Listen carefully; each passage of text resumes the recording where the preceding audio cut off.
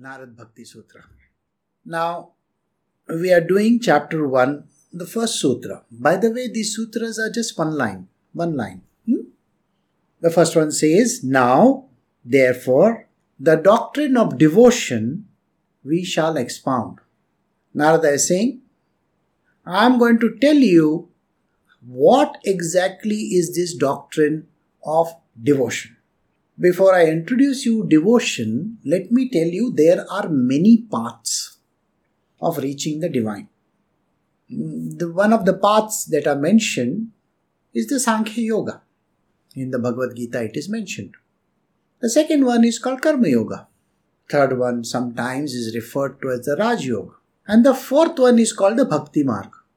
In most of the cases, Sri Krishna says very clearly that the easiest and the simplest path for anybody to reach me is the path of devotion.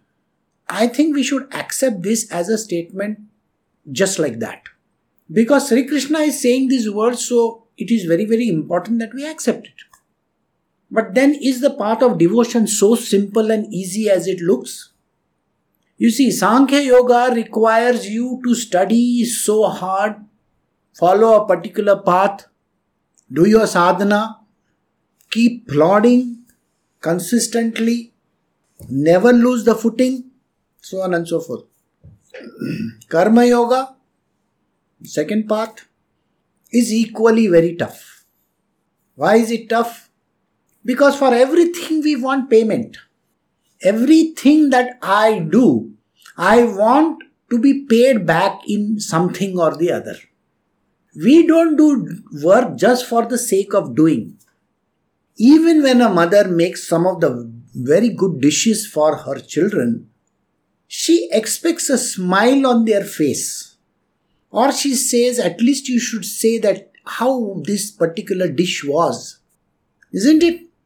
People have this great understanding that they are very much in love with their spouses, their family members, and so on and so forth. You think there is no expectation there? Try to get angry one day with the husband or the wife. Say something very nasty. Say something that, you don't look good today. Just imagine what happens to that person. You have had it. Am I not looking good? What do you mean by that? You understand, these kind of sentences will keep on popping up. And the person will say, I don't want to talk to you. Go and find somebody for yourself. Wow. Just because that person said that, oh, you don't look good today. Or if the husband says to the wife, my mother used to cook better than this. Why don't you stay with your mother? Why do you want me? These are called expectations.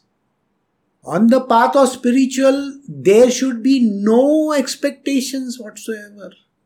If you think that there is a fruit called realization somewhere up there, and you want to go climbing to that fruit, you are going to be thoroughly disillusioned. Because if you are doing your sadhana with the intent of reaching realization, it is not unconditional. Now put conditions in it saying that I want to reach this destination or this particular goal. And when you do that, it is with expectation. You want rewards and you want payments.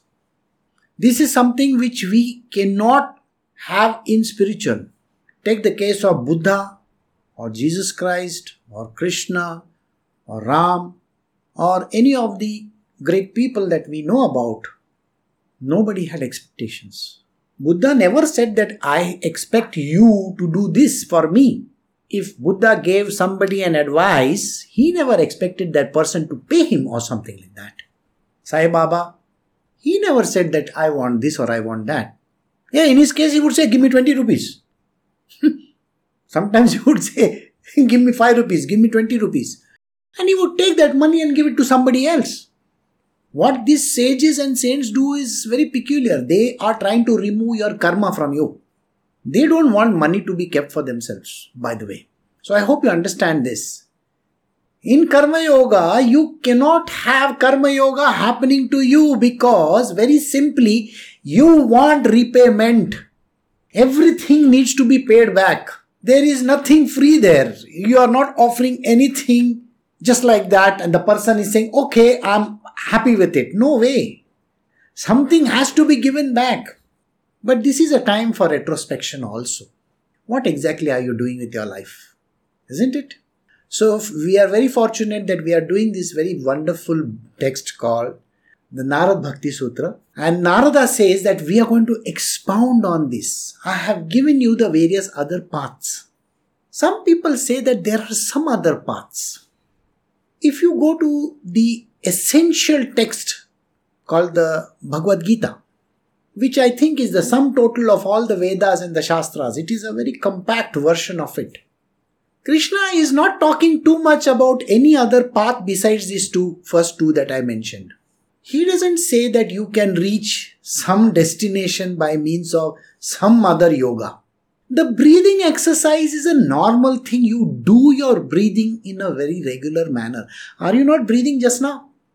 Yes. Meditation? Yes, of course. Meditation is trying to connect with your own self. This is what everybody understands. But if there is some other path which other people are dishing out, I really don't think they are mentioned anywhere. Especially in the Bhagavad Gita. Neither are they mentioned in any other scriptures which are profound, like the Bible for the Christians. I don't think it is mentioned anywhere that you can do any other path. But one path which is mentioned everywhere, believe me, this path is mentioned absolutely in every scripture. In the Bhagavad Gita it is mentioned, in all our scriptures it is mentioned. In the Bible, it is mentioned as the only path. In the Quran, it is mentioned as the only path. In the Zen Avesta, it is mentioned as the only path. And you can go to any of the scriptures. You go to the Guru Granth Sahib also. The path which is mentioned is called the path of devotion. I don't think anywhere it is mentioned that you can do some kind of a yoga or some kind of an activity and reach some destination. If it was there, then I think the Bible would carry it. Don't you think so? There are 1 billion people following it. There are 1 billion people following the Quran. You think it would not have been mentioned over there? But they are very clear in mentioning the path of devotion. And today we are going to give an exposition on the path called devotion only.